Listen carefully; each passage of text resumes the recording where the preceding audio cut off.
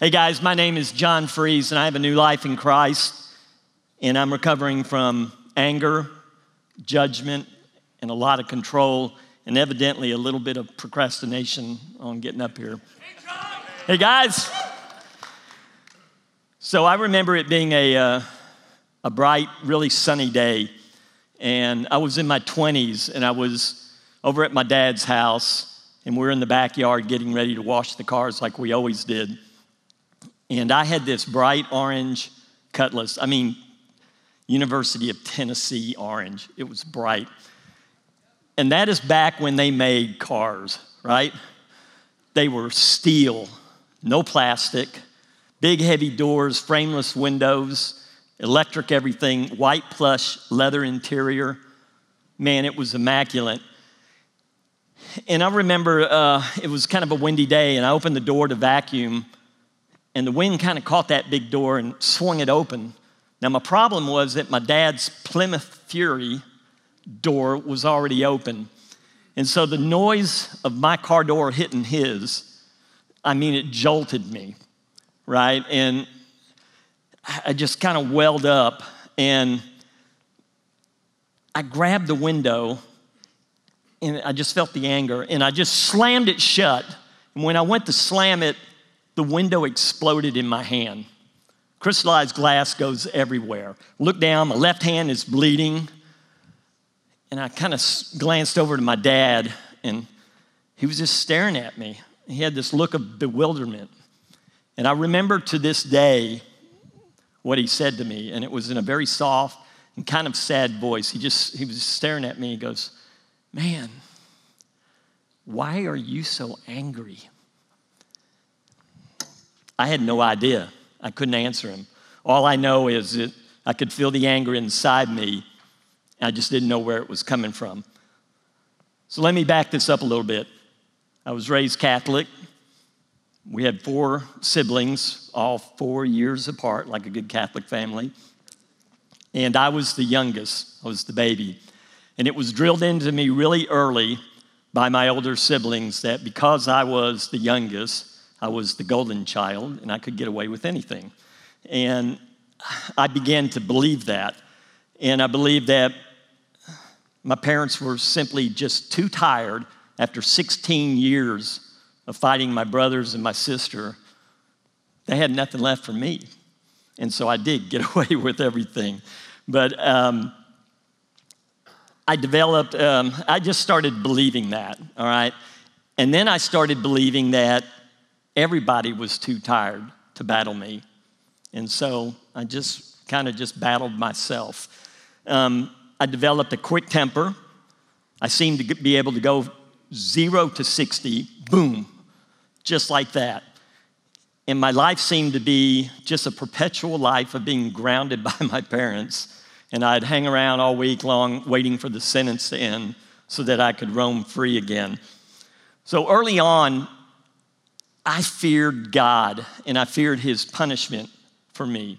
I didn't see God as a kind and loving God. I saw him as someone that just wanted me to follow the rules. What I didn't understand back then is that really all he wanted from me was a personal relationship. I didn't get that. As I grew older, my anger followed me.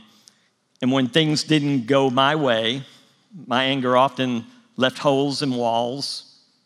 Anything in my hand was thrown across the room. I had broken tennis rackets, snapped golf clubs in half. In fact, I remember finishing several rounds of golf, going into the 19th hole, and the joke was already started of someone trying to make up some morbid reasoning for my anger. While I knew a lot about God, my lack of a relationship with him led me into what I call my rebel years, all right? So my teenage years were filled with me being disobedient, lying to my parents, not letting them know where I was. My 20s and 30s, I was impatient with people, really judgmental, ready to hand out verdicts toward anybody that went against me or anything that went against me.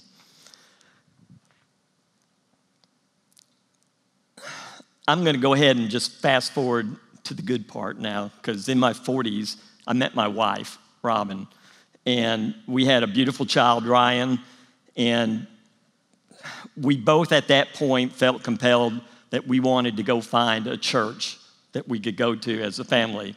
Now, I'll give credit where credit is due, because due to my wife's persistence and determination, she's the one that found Watermark for us, so thank you for doing that much. And it may be easy for you to think that, okay, you're a member of a church now, so your problems kind of just went away, right?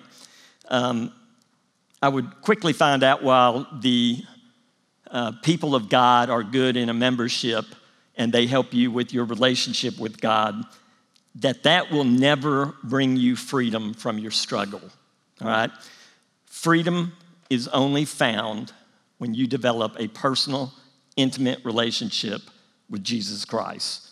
So don't think at one moment, just because I was a Watermark member, that my anger, my judgment, and my pride suddenly just, poof, went away.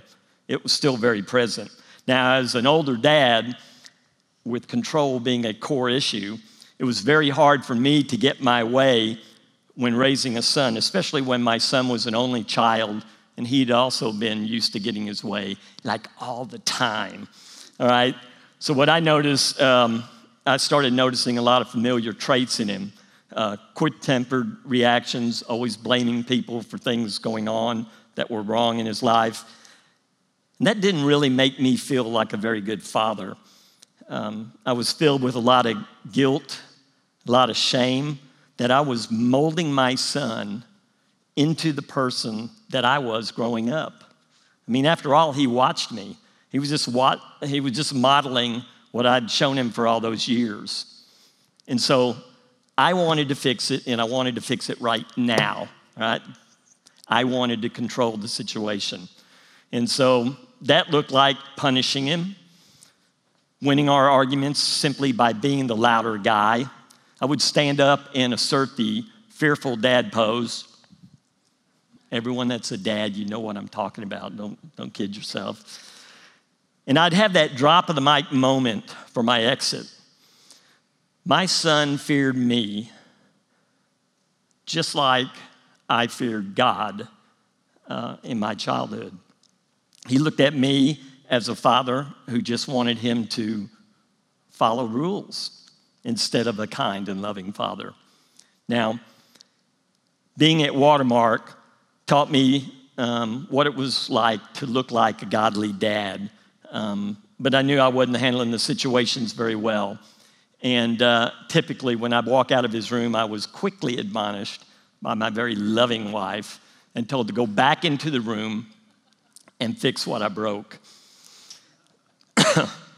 Excuse me. And so I often did. I'd cool down and go back in there, and I'd just tell my son, Ryan, I said, I'm sorry, man. I have not shown you how to handle this situation very well as a leader of a family. Will you forgive me? However, I had a really bad habit of not shutting up at that point.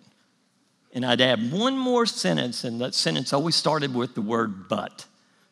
All right? And it looked like, but if you just do your homework when we told you to, we wouldn't be here at midnight. Or but if you just go to bed on time, you wouldn't be exhausted in the morning. Or but if you just respect your mom, none of this would happen. You see, I wasn't asking for forgiveness. I was just trying to justify my anger. I was deflecting the blame back on someone else. And I remember one evening, he told me he wasn't going to forgive me. He told me, you go to bed unforgiven. You tell me how that feels to go to bed unforgiven.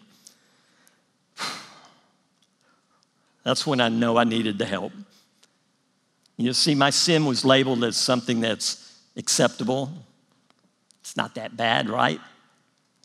But I could see the damage that I was doing in really personal relationships. I've been a member at Watermark for over 7 years, and I tried simply to fix the anger myself. Who am I kidding? I've been trying to fix my anger since I was a teenager. All right? And I knew it just wasn't working for me. I remember simply feeling tired of failing all the time, simply being tired of being tired. So I decided to attend regeneration. I quickly learned that my anger was rooted in not trusting God with my life or my life decisions. I was always afraid of facing my weakness, my pride, letting go of control of my life. It was hard to me to admit it was okay to be see, I can't say the word. It's okay to be wrong.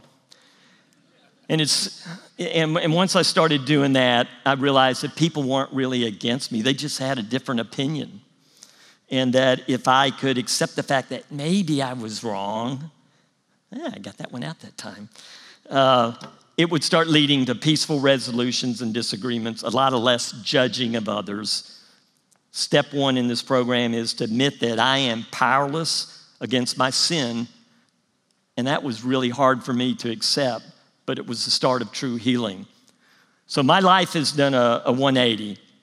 When things don't go my way, I lean and rest in Jeremiah 29:11. For I know the plans that I have for you, plans to prosper you, give you hope, plans not to harm you, not to ground you, not to punish you, but to give you hope and a purpose in life.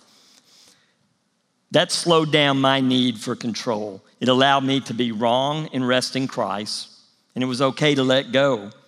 The book of James, chapter 1, 19 and 20 says, "Know this, my brothers, let everyone be quick to hear, slow to speak, slow to anger, for the anger of a man does not produce the righteousness of God." Look, my goal was not to change my behavior, but to produce righteousness. And that can only be done one way, in having a personal, intimate relationship with Jesus Christ. Now, along the way, learning that justice and judgment should be left to the Lord, not me, that was really the hard thing for me to figure out. I learned to pray to God to work in the lives of those who had done me wrong, and probably more important, to help me change my heart toward them. I try and leave all judgment and consequences to God now. He is a God that's not only gracious, but just, and he can be fully both, and I can trust him. Now, you're probably wondering about my son and I. We still have our moments, but they're fewer and farther apart. I still can go from 0 to 60 just like that. But Regen has taught me how to see the triggers before they get out of hand. And if I do slip up, the steps have taught me how to confess quickly, repent, and get back on the horse. God reminds me through prayer that resides in Proverbs 3, 5, and 6, to trust in the Lord with all your heart. Do not lean on your own understanding, but in all your ways acknowledge him. When you do that, he will set your path straight. So I've taken this newfound trust in God, and God's allowed me to use it here in regeneration. And I serve with the first-time guest. And so if you're a first-time guest tonight, welcome. You will be met tonight with love and kindness, not judgment. And James and Amy and Shoni and Ray are going to tell you a little bit about their story of God loving and redeeming their life, and that he wants the exact same thing for you. He has that desire for you. So stay tonight. Just be willing. Experience his forgiveness, his love, and his redemption. And you see t-shirts around here tonight that say, your life will never be the same. My name is John Freese. I have a new life in Christ. I'm recovering from anger, judgment, and control, and I owe it all to my Savior, Jesus Christ. Thank you for letting me share my story tonight.